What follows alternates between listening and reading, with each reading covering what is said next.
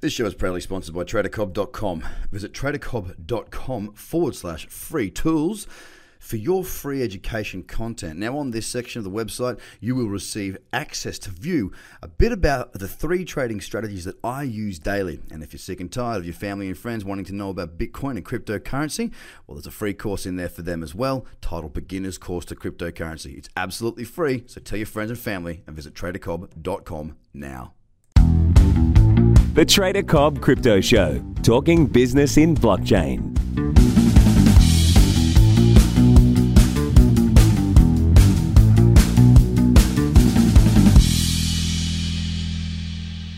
G'day and welcome to the Trader Cobb Crypto Show once again. Another version of the Trader's Journey. Today I'm going to cover, the pre-checklist to my checklist. So, once you've found a trade, what sort of things do you need for a trade to be a trade?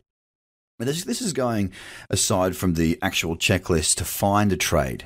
Obviously, I've got 3 trading strategies. For those of you that don't know, 3 trading strategies. They all have checklists of essential factors that must be met and bonus factors that help to build the probability out if you've got a couple of trades that you're trying to pick which one or which ones to go with. But just for those of you who don't know the trading strategies and are trying to work out what constitutes trade to an investment, well, a trade for me requires at least 2 things. It needs to have an entry and a stop loss. Now, I see many people out there talking about trades they've taken, but they basically don't have a stop loss. And it's not really trading. Buying something and hoping it goes up, that's called investing, essentially. Buying it and going, I'll wait until it gets back up to there before I sell it. That's not a great strategy. It's okay for investing if you're looking to be buying solid projects that you believe in long term, but that's not trading to me. You need to have an entry and a stop loss. You need to have a plan as well. So getting into a trade is one thing. Obviously, the entry point is where you enter. The stop loss is where you get out if you think it's going against you. If the reason for entering the trade becomes invalidated, that is where your stop loss should be. So there are 2 things that you must have for it to be a trade. The third thing, as I say, is a plan. Now, are you going to scale out, i.e. take some profit on the way, maybe minimize the risk, or are you going to take a full profit? Are you going to take the entire profit at, say, 2 to 1, 3 to 1, 4 to 1?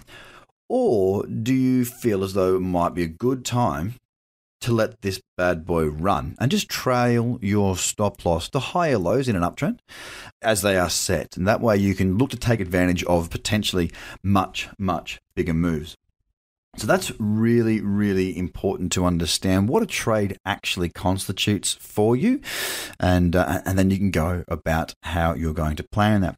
Something else that you want to consider is what sort of trader are you trying to be? Are you trying to trade for dollars? Are you trying to trade to increase your Bitcoin stack, for example? Or are you trading to increase your Ethereum balance? Now, these are the typical markets you can trade against. Dollar Tether, you can trade against Bitcoin, obviously, and you can trade against Ethereum. Now, there are some other, platform tokens you can trade against, such as Binance token, that sort of thing. But more or less, most of the volume occurs against the big dogs, the Dollar Tether, Ethereum, and Bitcoin. So if you're going to be trading Ethereum, for example, and this has come through Twitter, a question's come in about building their Ethereum stack for long-term investments. If you're looking to build your Ethereum stack, I think that trading against Ethereum is a good option. The only issue you've got here is that on Ethereum pairs, you often have thin books, which means you have thin volume, which means you're susceptible to slippage. Okay, so you might not get a full fill, or you might get filled at a different price. This is more common. Not as common when you're trading against Bitcoin or you're trading against the dollar or dollar tether, because there's a lot more volume going on. Now, if you do decide that you want to trade to increase your Ethereum stack, it doesn't really matter where the money comes from. If you're trading to build your US dollar tether, we'll send that dollar tether over and buy Ethereum. If you're trading against Bitcoin and you get a good profit and you bank it in Bitcoin, send that Bitcoin across, we'll transfer that for Ethereum. It doesn't necessarily mean you have to trade against that one pair consistently. You've just got to work out what you do with your profits and where you move them to. So that's another thing to consider, what you're going to do and what you're trading for. Are you trading to build a portfolio, or are you trading to basically to pay your bills, I suppose? Now, ideally, if you're a full-time trader, it's a nice position to be in where you can actually pay your bills and you can keep money aside for investing and building that portfolio. And this is something that needs to be considered. Second to that is, what is the plan beyond that? Okay. Are you going to reward yourself? And you must do this. You've got to be rewarding yourself. If you don't plan everything out, I've got a, I wouldn't call it a dream board because it's not a board as such, but along those lines of, knowing what I'm after. There's trips that I want to do with my family. There's, when I'm 50 years old, I hope to have a yacht that I can travel around Australia and see this wonderful country from the ocean side.